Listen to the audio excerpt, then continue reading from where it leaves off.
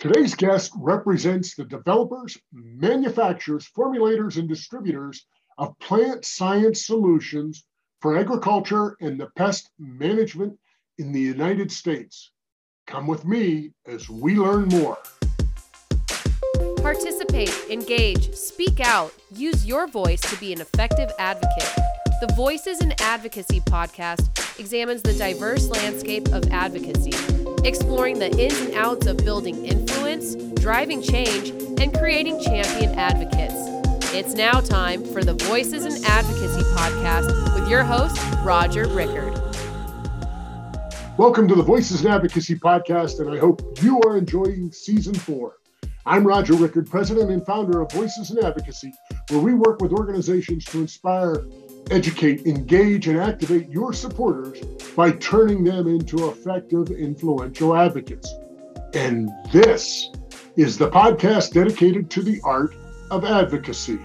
This podcast is for the people that work and engage in advocacy efforts for their organizations, be they corporations, associations, trade organizations, and nonprofit cause group. Now, let's get started.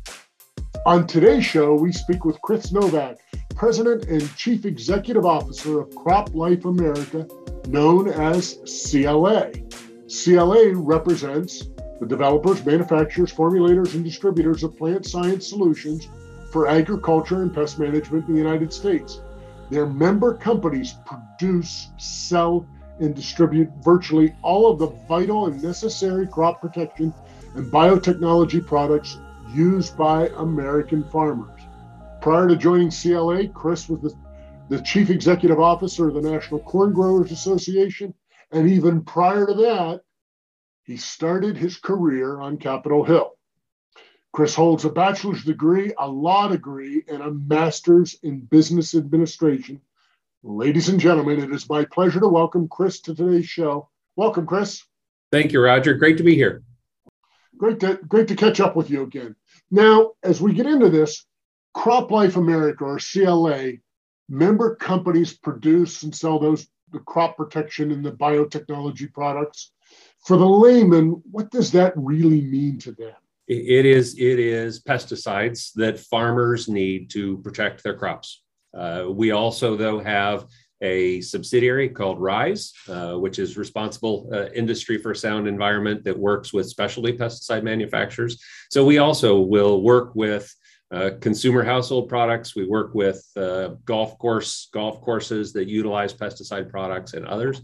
But CLA's core focus is on serving farm customers. Well, and that's how you and I met, because I keynoted at a RISE conference. That's right. On advocacy. It was down in Tucson a few years back. So CLA has been around since 1933. That's right. 33. Yes. In a nutshell, and how has it evolved over the years? Because the technology, I'm sure, has changed dramatically over that period of time. So how has the organization evolved? Well, the organization started back in the 1930s with the idea that farmers and those manufacturing products for farmers, agricultural fungicides and insecticides at the time, and that was the original name of the association. It was about ensuring the efficacy of those products so that farmers weren't being sold snake oil in such a way that they were getting built for products that wouldn't actually do what was being claimed. Over the years, however, as we saw the development of a stronger federal pesticide regulatory system, CropLife's mission changed to actively working with the U.S. government, and specifically, once we got to the 1970s and the creation of the Environmental Protection Agency, we began to work with EPA to ensure that there were sound, effective, and science-based regulations in place. Yeah. So you have, in kind of doing a little bit of my research here, you have 4 strategic pillars kind of within the organization, and industry perception, environmental sustainability, regulatory integrity, and organizational excellence. Now, how does your advocacy efforts kind of fit into those pillars? You've read our strategic plan. Thank you very much. You're more than welcome. Yes, and as I joined CropLife America in 2018, and I am a strong believer in ensuring as an organization that we have a strategic plan that allows us to create consensus about what's important to our members, but also allows me to bring our staff team together and focus our efforts, our budget investments around programs that we know can make a difference for our industry.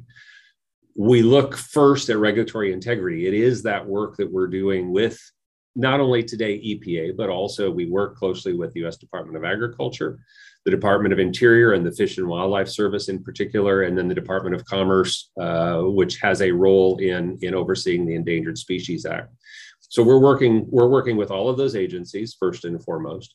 We also, though, work with Congress to ensure that those agencies have the funding they need. That's one of our current legislative priorities right now, is seeking additional appropriations for EPA, as well as additional appropriations to support the Endangered Species Act. That is the regulatory integrity component of our strategic plan. How do we make the regulatory system work better? And certainly, I can talk about the Endangered Species Act and our desire to see that law work well. We know as an industry, we've got an obligation to protect threatened and endangered species.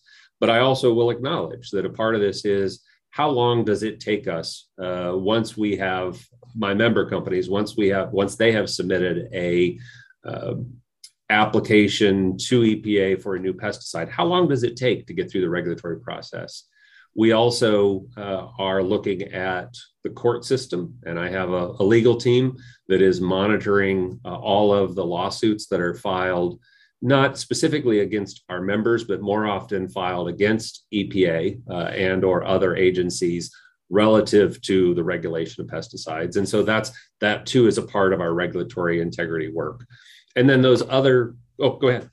Well, no, I was gonna try to drill down just a second on regulatory integrity, because I think if I read this correctly, with some of your desires within EPA or the Endangered Species Act, maybe even more specifically, that you are attempting to get more funding for the organization so that they can have more staff available to cut the time period down for approval of that. Is that correct? That is correct. Under the law today, a law called PREA, Pesticide Registration Improvement Act, EPA is supposed to review our products within a two-year time frame and issue a decision.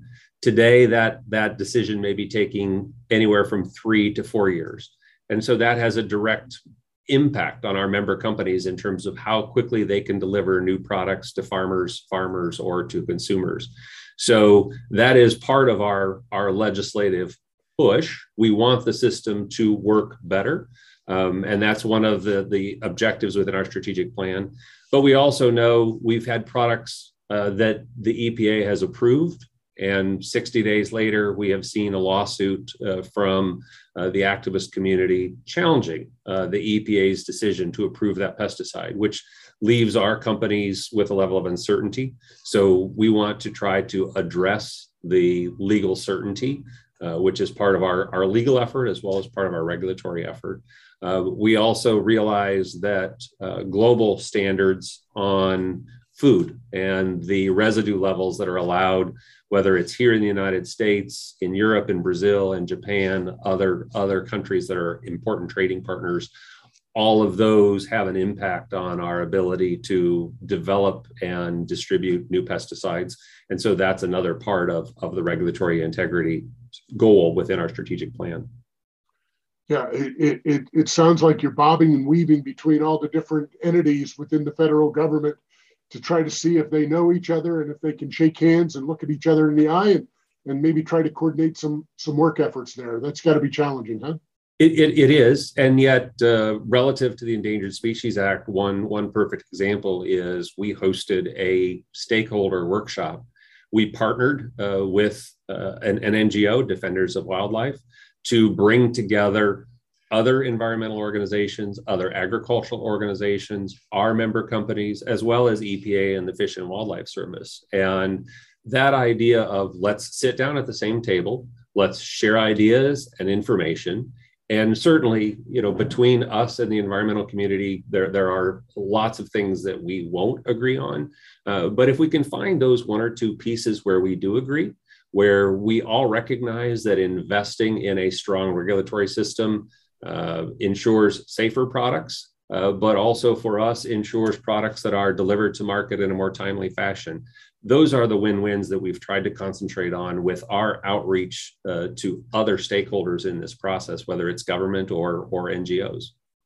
Well, and it's all part of that educational process. It's sometimes people don't know what they don't know, right? As simply as that is, and they end up assuming something, and if you have them at the table, that a lot of those assumptions can be set aside. Well, and I may segue for just a little bit, but it certainly relates to Sure. the advocacy efforts. And as I joined CropLife in 2019, we actually began doing consumer research. We went out and did focus groups across the country, starting in Maryland, Minneapolis, in San Jose, California.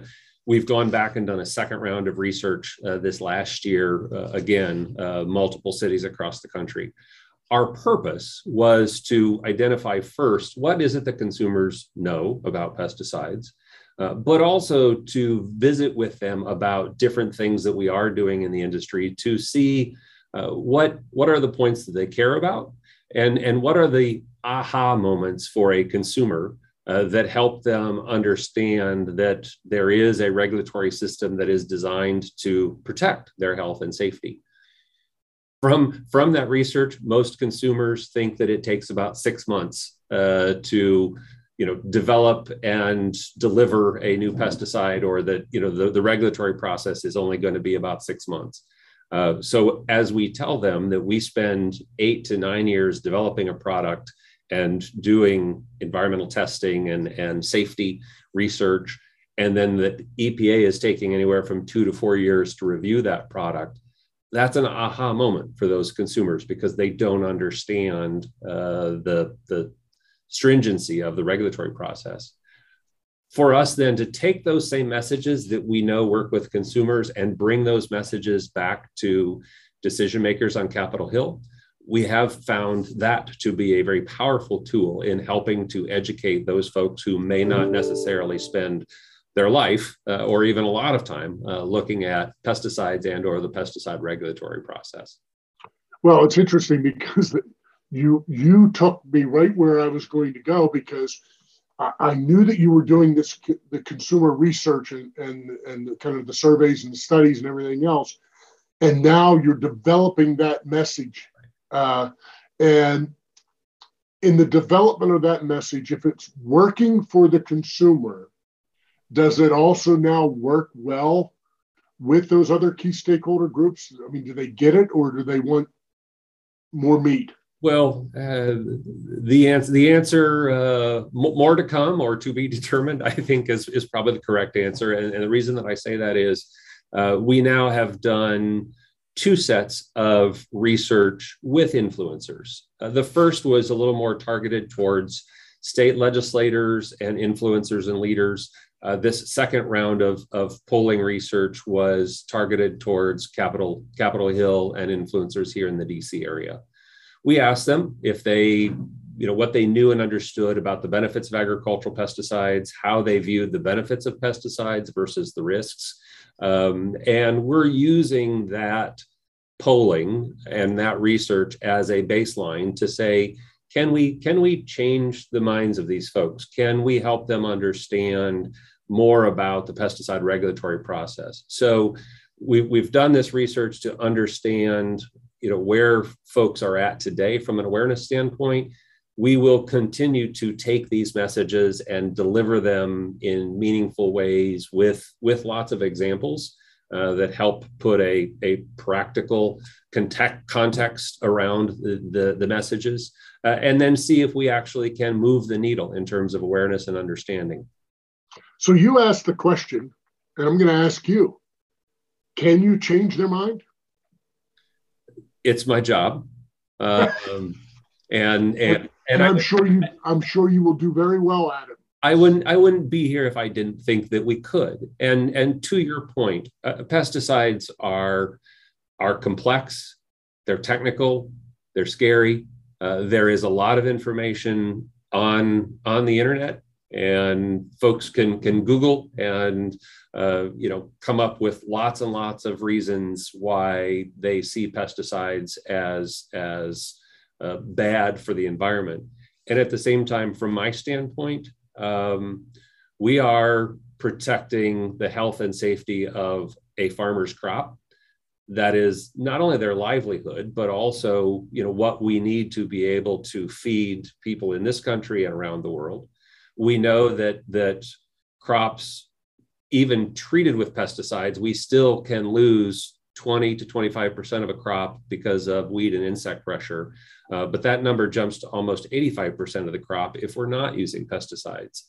And we can see very dramatic examples of that in Africa, where they're not using pesticides today, and yet their biggest challenge is ensuring food security because of the impact that weeds and insects have on the productivity of their cropping systems. And I would say that must, based on what you just said there, create better yield and a more consistent level of what you're actually going to be able to take to market at the end. That's right. And so if we can help people understand that there is a public health benefit to using pesticides, we control mosquitoes, we control ticks, and other vectors of significant and serious public diseases.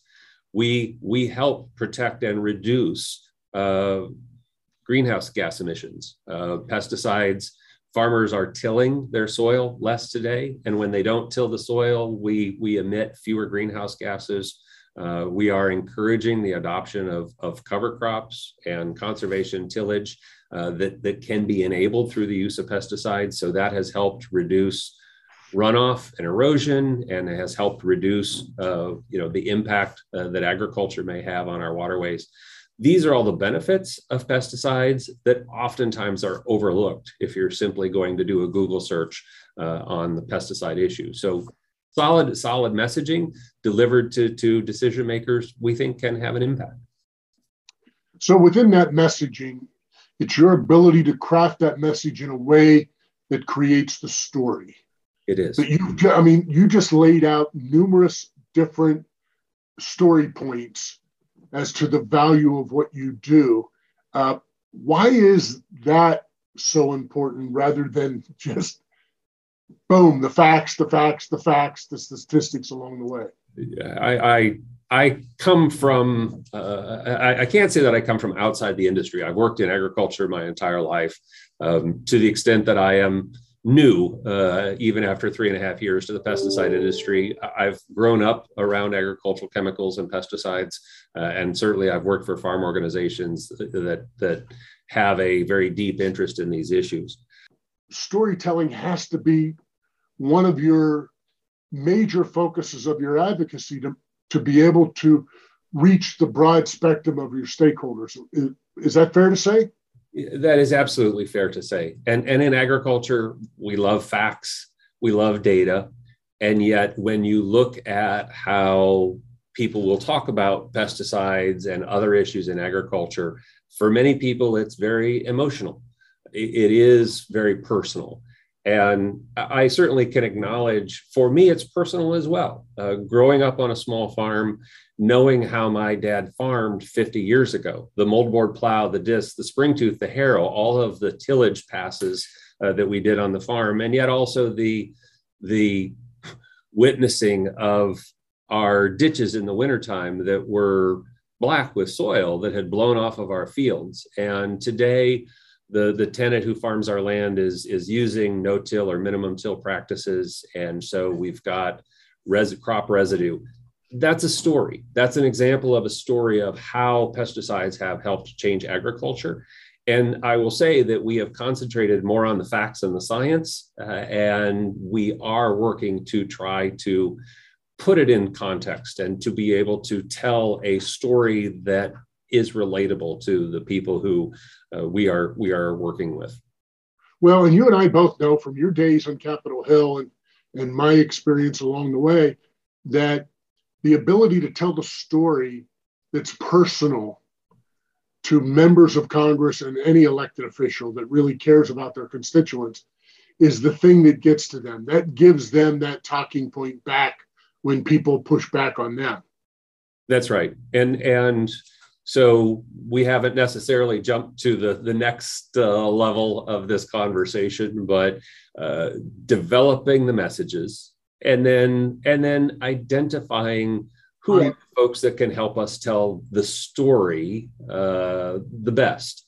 And so we work with growers who are customers of our member companies and who can talk about their use of pesticides on the farm, what they're doing to try to use exactly what they need, how they are utilizing precision agriculture techniques and geographic information systems to deliver pesticides where they can have the most impact and to ensure those pesticides stay on the field.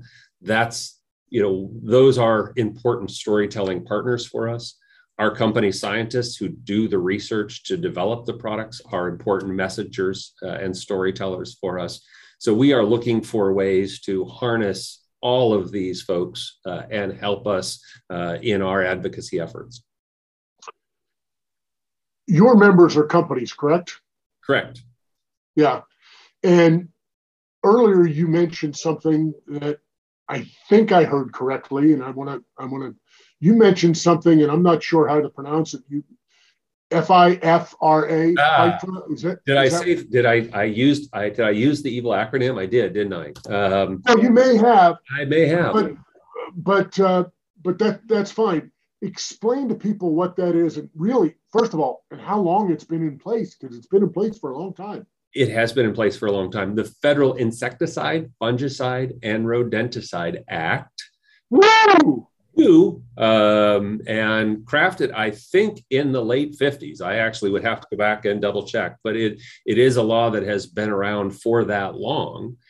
At the same time, it has been regularly amended and changed by Congress and regularly reviewed by Congress. And so while it is an old law from when it was first created, it certainly has been maintained and updated to reflect and ensure that EPA is using the best science and the latest science to evaluate the safety and efficacy of new pesticide products.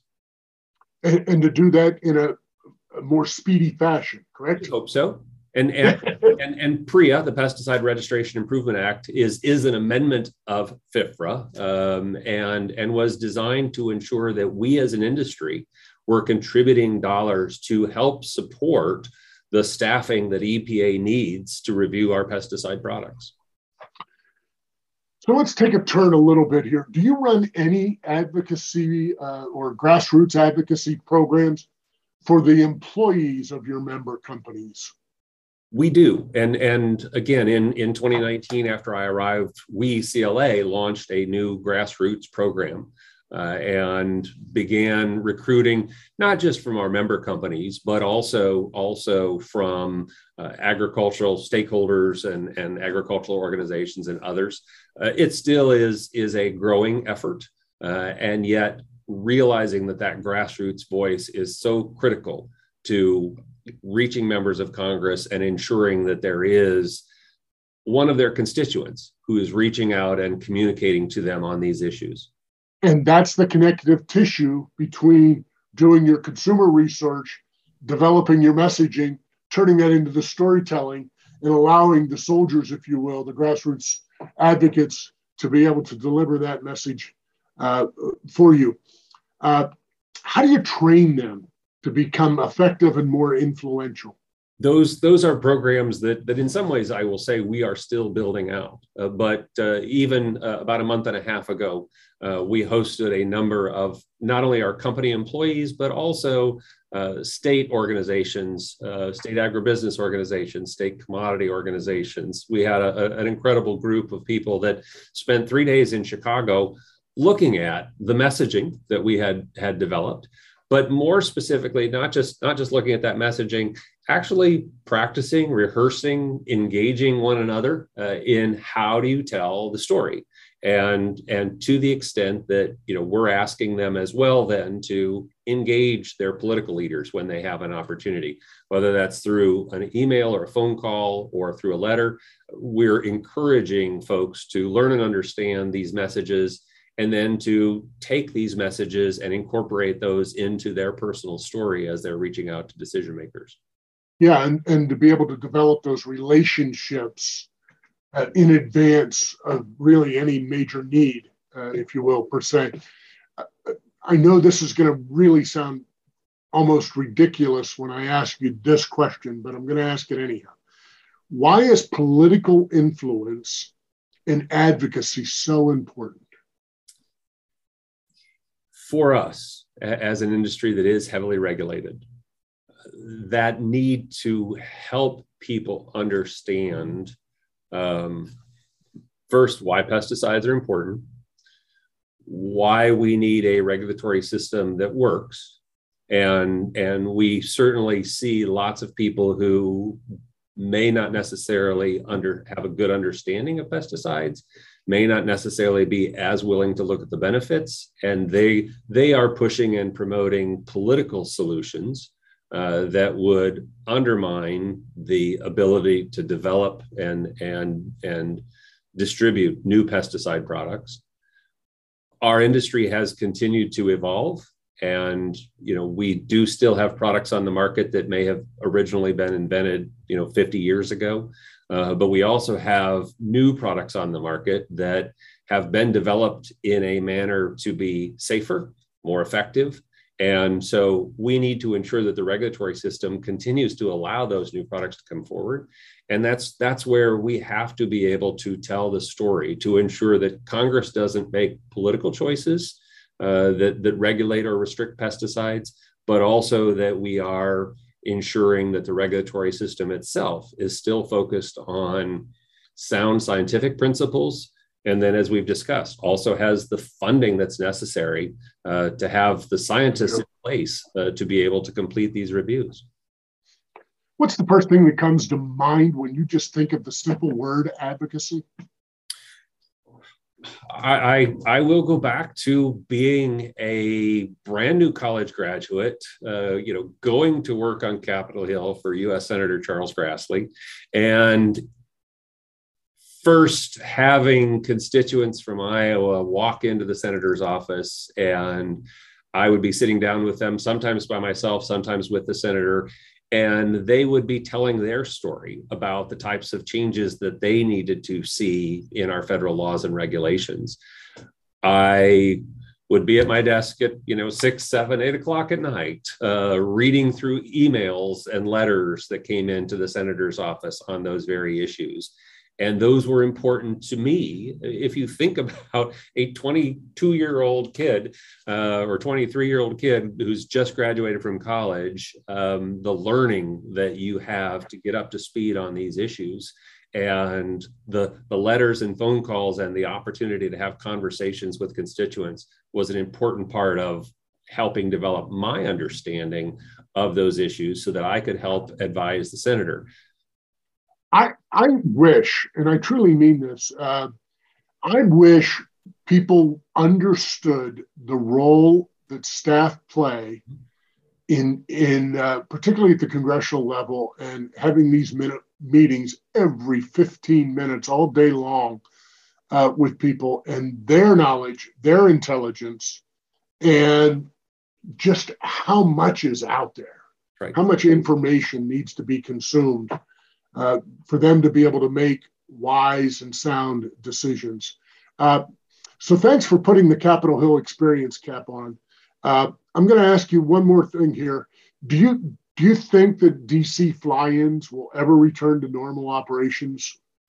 I hope so, and I think that they have to. And in part, there is the conversation that takes place in the meeting, and yes, you can replace that face-to-face meeting with a senator or a staff person through a Zoom call or a Microsoft Teams call. But what you don't replace is the evening reception, where the folks from that fly-in then have an opportunity over a refreshment or food. Having worked in the pork industry, that pork chop on a stick was an excellent way to get folks to turn out. It's those conversations that are such an essential part of building a relationship on Capitol Hill with young staff. Having some extra time with a member of Congress who may come to that reception, and you get an extra 5 minutes to add some additional points of color to that conversation. So yes, I know that it's easy, convenient, and efficient to do Capitol Hill outreach through a video call. But at the end of the day, this is still about personal relationships. It's still about building trust. It's not just about the communication of information, but actually beginning to create a relationship with somebody. You just can't replace face-to-face engagement. There's just too many touch points. I couldn't agree with you more. Two quick questions to end this off with. Where do you go at this stage of your career for any kind of additional education? I have been blessed over the last 7 years to be a co-chair for a group of peers. We call it the Agricultural CEO Council, and it's not inclusive of everyone. We've wanted to keep the membership somewhat small, but whether it is as we came through COVID and had conversations in terms of what were our respective office policies, how are we managing return to work and vaccination? But we also were working to ensure that agriculture workers were essential and had access to vaccinations early in the process. We've worked together most recently with USDA on food security issues and concerns. That network is so vital to me in terms of learning, understanding, seeing how my peers are addressing and managing issues from organizational management to relationships on Capitol Hill. What a great brain trust. And then what do you think is the best professional tip you've ever received over your career? That was easy. How do you eat an elephant? One bite at a time. We have, through my career, I've had so many large challenges that confront you. And to the extent that those challenges can seem overwhelming, but at the same time, if you sit down with the right group of people and take some time to reflect and think, you can actually take those large challenges and break them into parts. And that allows you to begin attacking a problem in a very systematic fashion. And so, we're always going to be confronted by numerous challenges. There's always going to be more challenges coming at us than what we can handle at any one given time. But to know that you can break those challenges into subparts and begin to attack those one at a time. And again, the benefit of a strategic plan, it keeps you focused and moving forward over the long term, even when there may be, disruptions or distractions that hit you along the way. Chris, how can people learn more about CropLife America? CropLifeAmerica.org is our website. And as a part of our advocacy effort, we've put more of our position papers online. Our membership is listed online. We are posting the regulatory comments that we submit. So trying to create far more transparency for our members, but also for the stakeholders who may be interested in pesticide issues.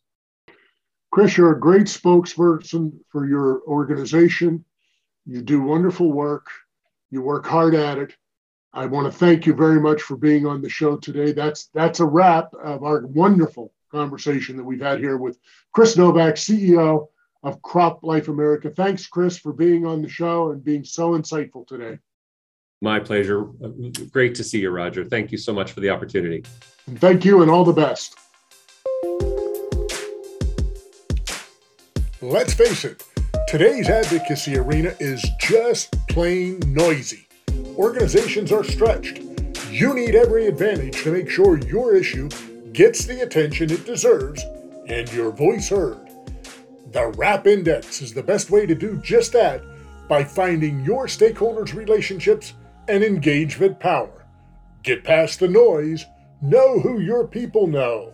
Go to rapindex.com. That's rapindex.com and tell them Roger sent you for a special offer.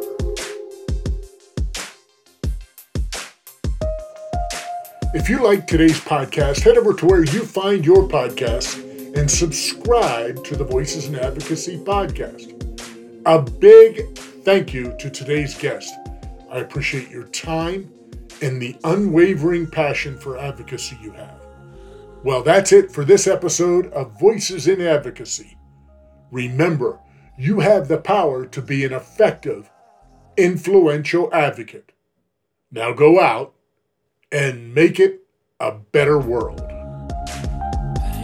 We hope you enjoyed today's Voices in Advocacy podcast and look forward to you joining us again next week. To learn more about Voices in Advocacy, go to our website, voicesinadvocacy.com.